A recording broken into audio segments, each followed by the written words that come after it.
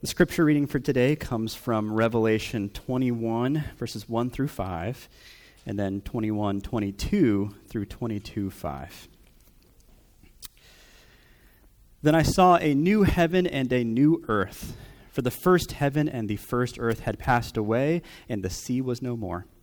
And I saw the holy city, New Jerusalem, coming down out of heaven from God, prepared as a bride adorned for her husband. And I heard a loud voice from the throne saying, "Behold, the dwelling place of God is with man. He will dwell with them, and they will be his people, and God himself will be with them as their God. He will wipe away every tear from their eyes, and death shall be no more. Neither shall there be mourning, nor crying, nor pain any more, for the former things have passed away." And he who was seated on the throne said, "Behold, I am making all things new." Also he said, "Write this down, for these words are trustworthy and true." And I saw no temple in the city, for its temple is the Lord God, the Almighty, and the Lamb. And the city has no need of sun or moon to shine on it, for the glory of God gives it light, and its lamp is the Lamb. By its light will the nations walk, and the kings of earth will bring their glory into it. And its gates will never be shut by day, and there will be no night there. They will bring into it the glory and the honor of the nations, but nothing unclean will ever enter it, nor anyone who does what is detestable or false, but only those who are written in the Lamb's book of life. Then the angel showed me the river of the water of life, bright as crystal, flowing from the throne of God and of the Lamb, through the middle of the streets of the city. Also on either side of the river, the tree of life, with its 12 kinds of fruit, yielding its fruit each month. The leaves of the tree were for the healing of the nations. No longer will there be anything accursed, but the throne of God and of the Lamb will be in it, and his servants will worship him. They will see his face, and his name will be on their foreheads, and night will be no more. They will need no light of lamp or sun, for the Lord God will be their light, and they will reign forever and ever. The word of God is a lamp to our feet and a light to our path. You can be seated. And good morning again. Welcome to New Life Fremont. My name is Kevin, if I haven't had a chance to meet any of you yet. We are wrapping up our sermon series on lament today, and we'll be looking at the hope of lament. After descending down into the deep, dark valley by looking at the cause of lament, human sin, and then bottoming out by looking at the pain of lament, the prayer of hopelessness from Psalm 88, we began to ascend back up by looking at the prayer of lament, Jesus in the Garden of Gethsemane. And then today we will finally be reaching the mountaintop, so to speak, the hope of lament. What is our hope in the midst of our lament? What is our hope when we are in pain? What is our hope when we are crying out to God in prayer? And to answer these questions and more, we'll be looking at the last two chapters of the entire Bible, Revelation 21 and 22. These chapters are the Apostle John's vision of the end of history, his vision of our future hope. And so we're going to look more closely at Revelation 21 and 22, and as we do so, we'll have 3 points. All things new. That's the first point. Second point will be the heavenly city, and the final point will be the tree of life. So let's begin with our first point, all things new. Is there anything in our lives that is a better example of a blessing and a curse than online package tracking? I mean, on the one hand, it's pretty convenient to get up-to-date progress on a delivery and to know when to be on the lookout for a package on your front door. That's the blessing. But the curse, online package tracking makes us absolutely insane. I mean, I don't know about you, but when I have something being shipped to me that I can track, I lose all sense of priorities. My wife might be like, "Oh, the baby is crying, can you get her?" And I'll be like, "Just a second, my package just arrived at a sorting facility in Louisville, Kentucky, and I need to see what will happen next." Maybe you can relate. Because we love new things. We love looking for new things online. We love ordering new things. We love receiving new things. And that's what online package tracking tells us, when we will be receiving something new. And as silly as it sounds, knowing that something new is on its way can sometimes be just what you need to get through a lousy day. Knowing that you will receive something new can give you a hope of sorts. Well, our passage in Revelation tells us about some new things that are on their way. In the first 5 verses of our passage, the word new appears 4 times. Verse 1, then I saw a new heaven and a new earth. Verse 2, and I saw the holy city, New Jerusalem. Verse 5, and he who was seated on the throne said, behold, I am making all things new. New heaven, new earth, new Jerusalem, all things new. Sounds pretty good, right? It is. It's a lot better than whatever package you're waiting for this week. John is having a vision of the end of history, the end times, the eschaton, and what he sees is all things new. Now, it's important that we understand what is precisely meant by the word new in this passage and in other passages of Scripture that relate to it. Because when we first hear the word new, we might be tempted to think, out with the old, in with the new, annihilation and replacement. And that's because when we get something new, it often coincides with getting rid of something old. If you buy a new car, maybe that means that you sold your old car to someone else. You don't have it anymore. Or if your phone stops working, you might throw it away, recycle it, and replace it with a new phone. Annihilation and replacement. But that's a very consumeristic and materialistic understanding of newness. In Scripture, new does not mean a replacement.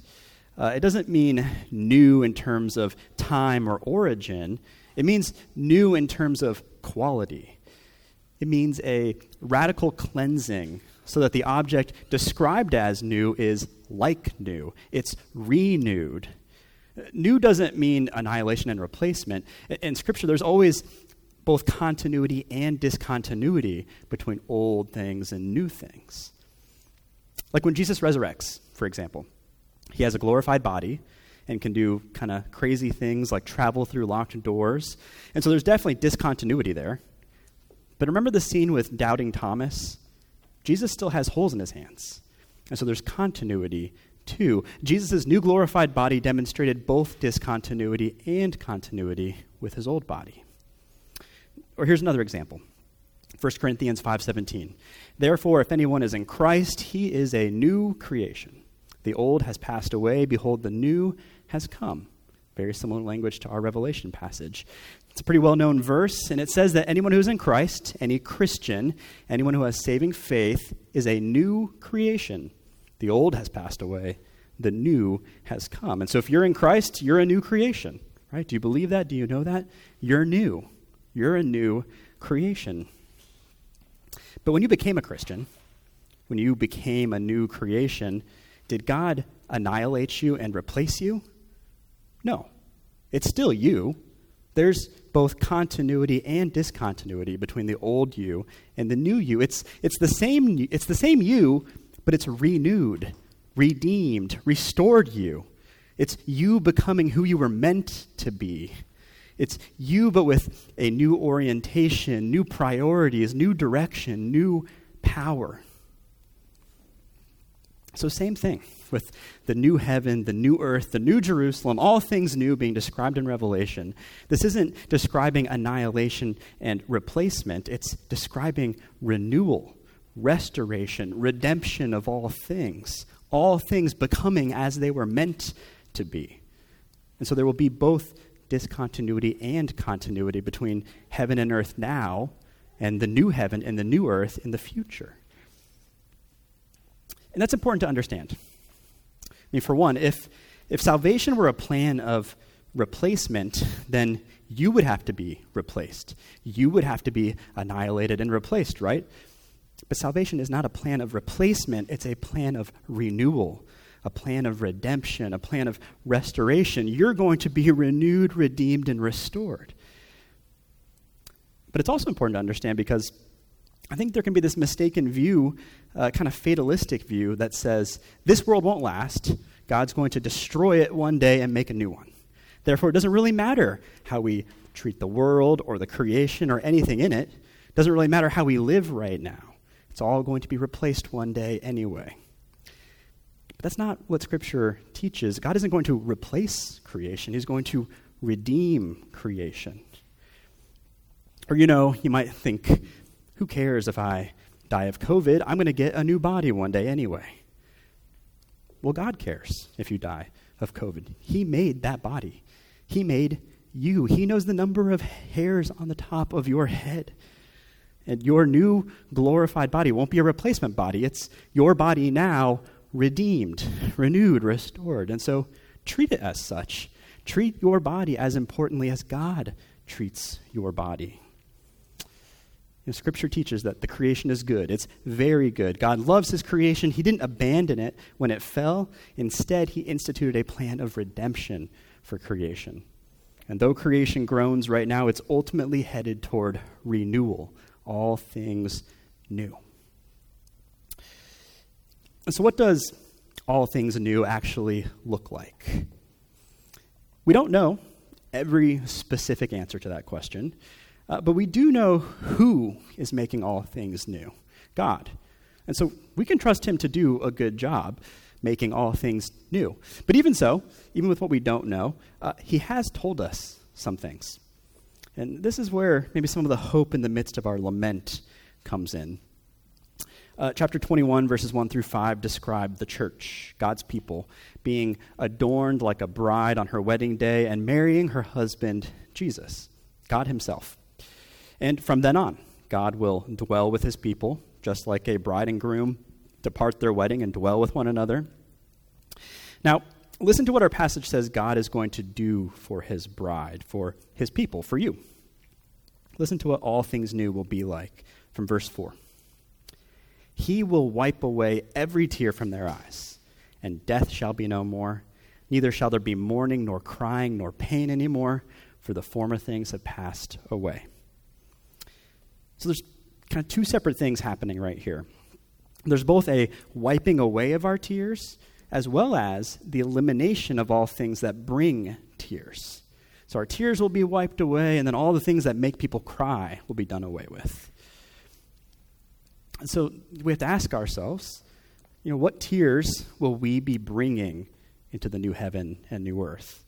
What tears will you be bringing to the new heaven and the new earth? What pain, what crying, what mourning have you experienced in this life that, no matter how hard you try, you never seem to be able to leave behind the pain that kind of sticks with you. It becomes a part of you. It still brings tears to your eyes now when you think about it. What tears will you be bringing into the new heaven and the new earth? What tears will Jesus be wiping away from your eyes in that day? Because he will wipe them. Do you believe that? Jesus will wipe away your tears. I can't tell you exactly how that works. But the picture is clear. Just like Jesus resurrects and still has holes in his hands, we resurrect at the end of the age and still have tears in our eyes.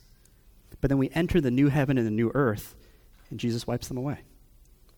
Our laments are taken away. Our wounds are bound up and healed. Our sadness comes untrue somehow, and Jesus comforts us.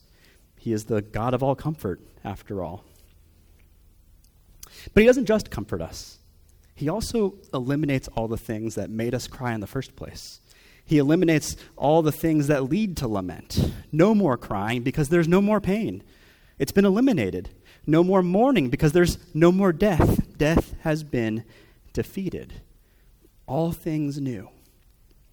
And that's the newness that you're truly after, right? No Amazon package is going to give you that. No new job is going to give you that. Moving to a new city isn't going to give you that.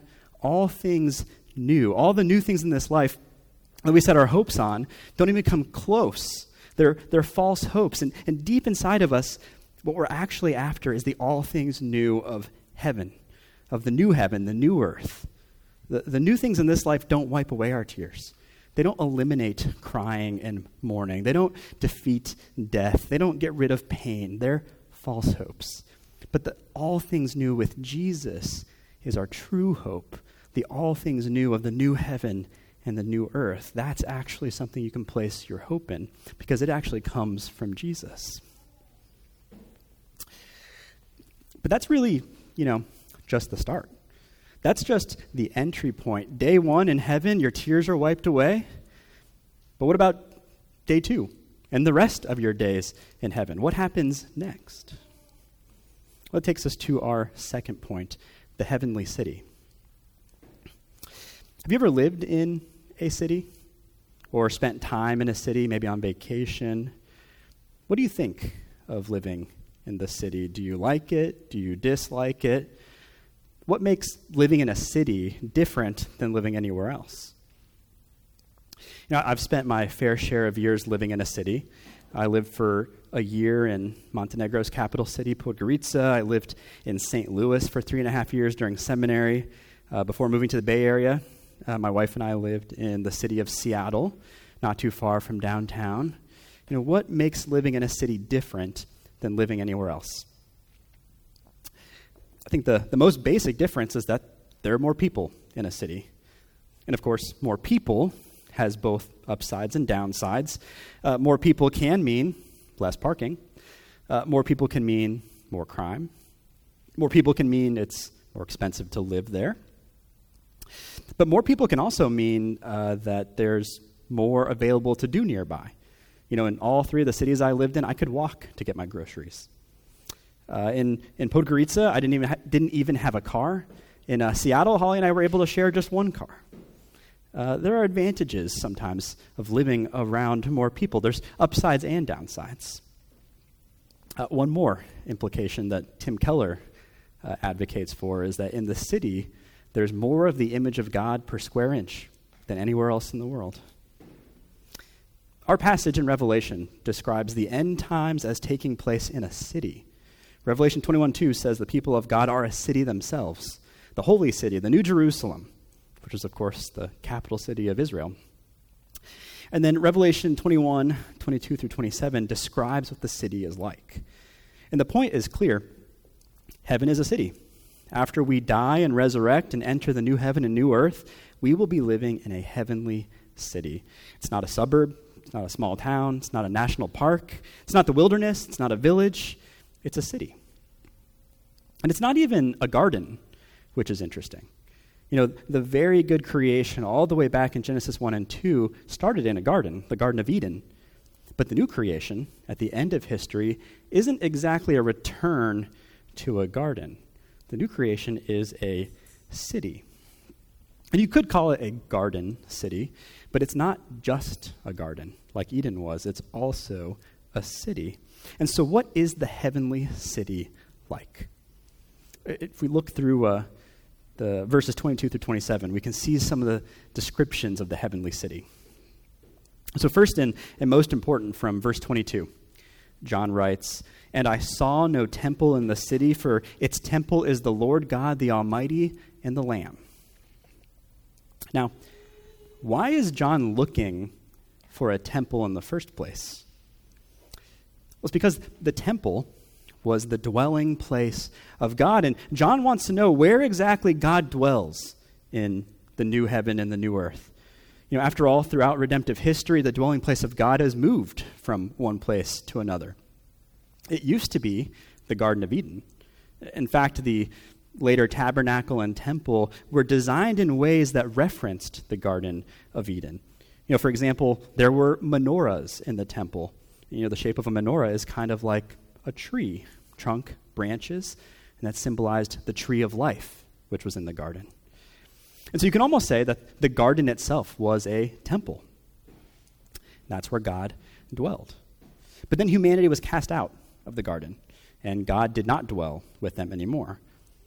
And so in Exodus, God has the people build a new dwelling place for him to dwell among them, the tabernacle. And it's like a tent. It's mobile so that God's most holy presence could move with them as they journeyed from Egypt to the Promised Land. And then later, once they were established as a nation in the Promised Land, Israel built a temple, an actual building, a permanent house for God to dwell among his people. Except that it ends up not being so permanent, Because Israel becomes more and more wicked, God eventually has foreign nations defeat them, carry them off into exile, and the temple's destroyed. And they do eventually build another temple, but God's holy presence doesn't fill that one. He doesn't dwell there. But then Jesus comes. John 1:14 says that the Word, which is Jesus, the Word became flesh and dwelt among us. And that word, dwelt, could be translated tabernacled. The Word became flesh and tabernacled among us. And so now the fullness of God dwells on earth through the man, Jesus Christ. But then he eventually is crucified, he resurrects, and then he ascends up to heaven. And so what does he do? He sends his Holy Spirit to dwell within his people. Don't you know that your body is a temple of the Holy Spirit? And the Holy Spirit unites all Christians to one another and to Christ so that we essentially are all like living stones being built up into a spiritual temple that's all over the world. And so we can see a few things here about the dwelling place of God. The dwelling place of God has been always somewhat confined. It's this structure only, or these people only. But there's also been a progression to the dwelling place of God. Do you kind of see what I mean? It has always been progressing towards something more permanent and towards something more widespread. From a tent to a temple, to God incarnate walking among us, to the Holy Spirit within God's people. And then finally, in heaven, in Revelation, John is looking for the dwelling place of God. Where is the dwelling place of God confined? John's looking for a temple, and he doesn't see one anywhere. Do you know why? It's because God's dwelling place isn't confined anymore. It's everywhere. The whole heavenly city is the dwelling place of God. The Lord God, the Almighty, and the Lamb are the temple now, and they live in the city with their people. It's as permanent and as widespread as it can get.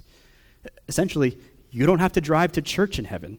Everywhere will be church, so to speak. There's no temple in the city because God dwells everywhere with his people. And his glory is everywhere. Which is why verse 23 says the city has no need of sun or moon to shine on it. God's glory is the light, and so there's no need for additional lighting. And because God is everywhere and his light shines everywhere, there's also no need to shut the city gates. Verse 25 says, and its gates will never be shut by day, and there will be no night there. And the point is this, gates are for keeping enemies outside the walls and keeping the people inside the walls safe from harm. But in the heavenly city, all of our enemies have been defeated. And so the city doesn't need to close its gates. The city is safe. You might associate cities now with crime and danger, but not the heavenly city. It's safe. And then verse 27 says that nothing unclean ever enters the city, nor anyone who does what is detestable or false, only those who are written in the Lamb's book of life. Only those who have been sanctified and glorified by Jesus are in the city. And so it's safe from within and from without. Then one last point about the city. It's multi-ethnic. Verses 24 and 26 say, by its light will the nations walk, and the kings of the earth will bring their glory into it. They will bring into it the glory and the honor of the nations. The nations and the kings of those nations who are in the book of life will be in the heavenly city, and it says that they will bring their glory and honor into it. All nations, all people groups, all cultures have cultural gifts as well as cultural sins. But in heaven, the nations and the cultures will be purified. Cultural sins will be left behind, but the best and most reflective parts of the image of God from each culture will be ushered into the city. The glory and the honor of the nations will make up the heavenly city. What would normally divide us here on earth, what divides people who live in the same city now, will be what unites us in the heavenly city. So in the heavenly city, God dwells everywhere. His glory is on full display. God's people are safe, and God's people are multi-ethnic. But that's the future. And it's often a vastly different experience than what we experience now. And so does the heavenly city really matter that much for us today? Yes. because you are a citizen of that heavenly city. That's the city that you are headed toward. And so the heavenly city gives us hope now, even as we lament all the ways that our cities and places of living aren't like the heavenly city. Right now, God's dwelling place isn't everywhere on earth. I'm sure between worship services and other church gatherings, you're well aware of just how absent God's rule and reign are. The world does not set aside time or space for God to dwell. It's only when his people gather and dwelt by the Holy Spirit that the stones of the temple are put together.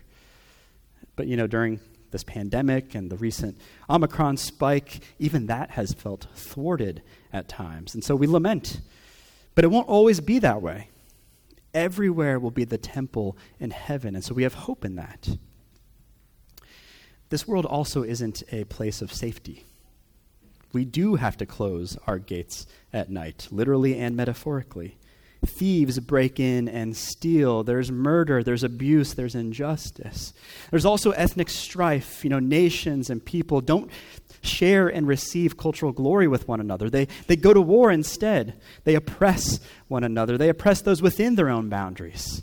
Russia prepares to invade Ukraine. China puts Uyghurs in mass detention camps. The U.S. aborts 800,000 babies a year. And so we lament. But it won't always be that way. In the heavenly city, there are no invasions. There are no detention camps. The unborn are resurrected. We lament now, but we hope in the future heavenly city. But we also do more than hope.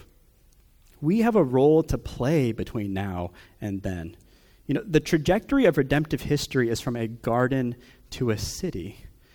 And Jesus instructs us to pray in the meantime for God's kingdom to come on earth as it is in heaven. And you're not just supposed to pray and do nothing. You're supposed to pray and contribute to it. Jesus said the kingdom of God is at hand. It's not fully here, but it's not here at all. It's at hand. It's already, but it's also coming. It's also what will be. And you and I live in this kind of ambiguous middle of it. We have a role to play right now. So you have to ask yourself, how might God intend for you to play a role in building his kingdom here on earth as it will be in heaven? How are you building God's dwelling place?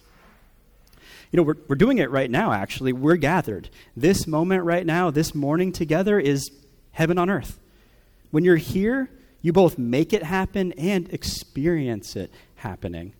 When you're not here, you both miss out and diminish it slightly for those who are gathered. When you lean in and participate and commit yourself to church life, you build God's dwelling place here on earth because God dwells among his people. He dwells in and among you. Or what about your work, your vocation? How does your work make this world a little bit more like heaven? How does your work make life safer for others? How does your work promote human flourishing? How does it give other people rest? How does it provide hospitality? How does it heal? How does it preserve life? How does it protect the vulnerable? How does it lift up the oppressed? How does your work make this world a little bit more like heaven? If you're struggling to answer that question, let me know and let's talk. I'm actually pretty passionate about helping people connect their faith and their work. Most of you probably don't need new jobs. You need a new perspective on your job. Maybe you need to think about it less individualistically and more corporately. Maybe you need to think about it less materialistically. Your work is about more than just making money. It's about bringing something from the heavenly city to earth now. So what are you longing for in the heavenly city today? How are you building God's kingdom on earth now as it is in heaven? Okay, at the end of history, God is making all things new and will dwell with him in the heavenly city. Let's move on now to our final point, the tree of life. In the final part of our passage, John is shown a few more things. Chapter 22, verses 1 through 2 say, "Then the angel showed me the river of the water of life, bright as crystal, flowing from the throne of God and of the Lamb through the middle of the street of the city. Also on either side of the river, the tree of life, with its 12 kinds of fruit, yielding its fruit each month. The leaves of the tree were for the healing of the nations. John sees the tree of life, which takes us all the way back to the beginning of the Bible. You remember the tree of life in Genesis? In Genesis 2:9, we read that out of the ground the Lord God made to spring up every tree that is pleasant to the sight and good for food. The tree of life was in the midst of the garden, and the tree of the knowledge of good and evil. So there are two trees highlighted in Genesis 2, the tree of life and the tree of the knowledge of good and evil. Now, the tree of the knowledge of good and evil tends to get a lot of attention, but it's actually the tree of life that's in the new creation. And so what's the big deal about the tree of life? Well, the tree of life was closely associated with God's life-giving power. You know, right before God planted the tree of life, Genesis described the creation of Adam. And it says that God breathed into Adam's nostrils the breath of life. And then so this tree perpetuates God's life-giving power. You know, if you eat the fruit of the tree, you'll be transformed. You'll live forever, eternal life. And so the picture is this. Adam and Eve are in this temple garden. And, you know, based on how the later temple building was structured, God's tree of life was most likely at the top of the garden, maybe top of a hill, top of a mountain, so that you could see it from everywhere. But there was another tree in the garden, the tree of the knowledge of good and evil. And eating from it represents taking upon yourself the authority to do whatever seems right in your own eyes. And of course, when people do what seems good in their own eyes as opposed to what's good in God's eyes, bad things happen. That's what the book of Judges is all about. And what's more, if you eat from the second tree, you will die. Eat from the tree of life and you'll have eternal life. Eat from the tree of the knowledge of good and evil and you will die. And so God tells Adam and Eve that they can eat from the tree of life. They can eat from any tree in the garden, but they should not eat from the tree of the knowledge of good and evil. And what do? They eat from the tree of the knowledge of good and evil. And so God banishes them from the garden. And actually at the end of Genesis 3, it specifically says that God is banishing them from the tree of life. They won't get to eat from the fruit of the tree of life anymore. Skip ahead in the Bible to the next book, Exodus, and we have a new main character before God, Moses. And how does Moses first meet God? Through a burning bush on top of a mountain. Or you could say, through a tree of life. The bush is on fire, but it's not being consumed by the flames. Instead, it's consumed with God's presence, with God's life-giving power. And God tells Moses to bring his people up on that mountain with him so that they can make a covenant with God, and he can be their God, they'll be his people. God, the source of life, is pursuing the descendants of Adam and Eve who rejected him as the source of life. And the people come, and they make a covenant, and everything is smooth sailing after. Not really. Very shortly after, the people make an idol, the golden calf. You remember that story? And they worship this idol. They worship the golden calf. And this is just the first of many more times after where the people of God will give in to the constant temptation to worship idols, to fashion idols, to build shrines to idols, to put these shrines on top of hills, high places, and worship them instead of worshiping the true God. So clearly this isn't working. So fast forward again, Jesus comes. And he says all these interesting things. Whoever believes in me shall not perish, but have eternal life. You know, that's what the fruit of the tree of life gave, right? Eternal life. Or, Jesus also says, truly, truly, I say to you, unless you eat the flesh of the Son of Man and drink his blood, you have no life in you. But whoever feeds on my flesh and drinks my blood has eternal life, and I will raise him up on the last day. You get the picture? Jesus is the tree of life, and he wants you to eat his fruit. If you trust him, if you eat the fruit of his tree, so to speak, you'll be transformed and have eternal life. But just like Adam and Eve chose not to believe God in the garden, so did many people in Jesus' day choose not to believe him. And what did they do? They killed him. They chopped down the tree of life. And so Jesus was up on top of another hill where he died upon a tree, the cross. And it became another symbol of humanity's desire to do what was right in their own eyes instead of what was right in God's eyes, a shrine to their idolatry. But that wasn't the end of the story. Jesus had actually spoken of this happening before he died. John 12:24, Jesus said, truly, truly, I say to you, unless a grain of wheat, a seed, falls into the earth and dies, it remains alone, but if it dies, it bears much fruit. And so like a seed planted in the ground that grows into a tree that bears much fruit, Jesus died, went into the ground, only to later emerge, to resurrect as a new tree of life, a tree that we can eat from.